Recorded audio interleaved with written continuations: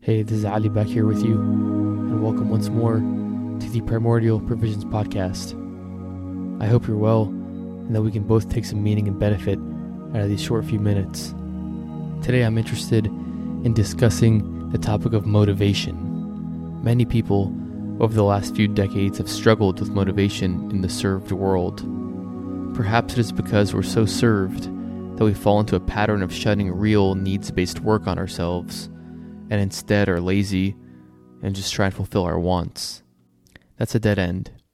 It seems a lot of angst that are felt in largely suburban, served environs that many in the U.S. and other served nations experience can be attributed to lack of motivation. When we focus on our needs and trying to fulfill them at a high level, I believe motivation comes, and a certain fulfillment and meaning is imbued into our lives.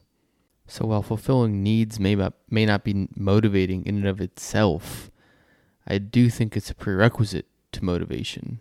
And on the flip side, fulfilling wants looks like a certain path to lack of motivation, as we'll just be flailing around from desire to desire with no real underlying reason for anything we're doing.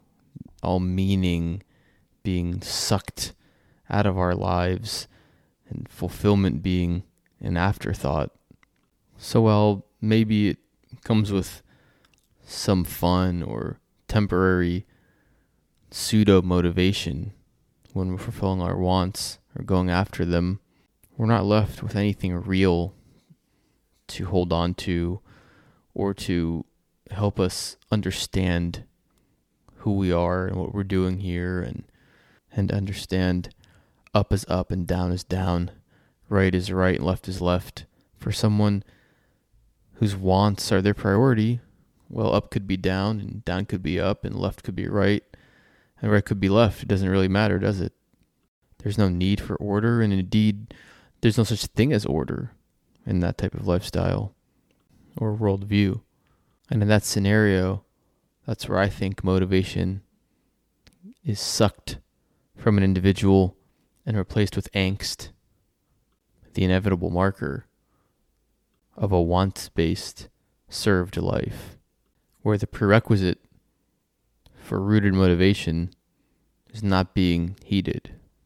And I believe the sweet spot in the motivation discussion is when someone's invested in their needs to a point where they have some extra to spend on a few of their wants, where they've put in the prerequisite work to be able to healthily move beyond that stage of their lives, and whatever motivation they have to keep going beyond their needs into and further up Maslow's hierarchy towards self-actualization will be real and lasting and not an illusion, not a drug that's going to leave a person hanging and crashing. And a taste of real motivation for someone who's used to nothing but angst and illusory motivation is quite life-changing. And I also want to say that I believe this discussion is one only for the served, in my opinion. I don't think it applies to people who find themselves in positions of subservience, which would require an altogether different treatment.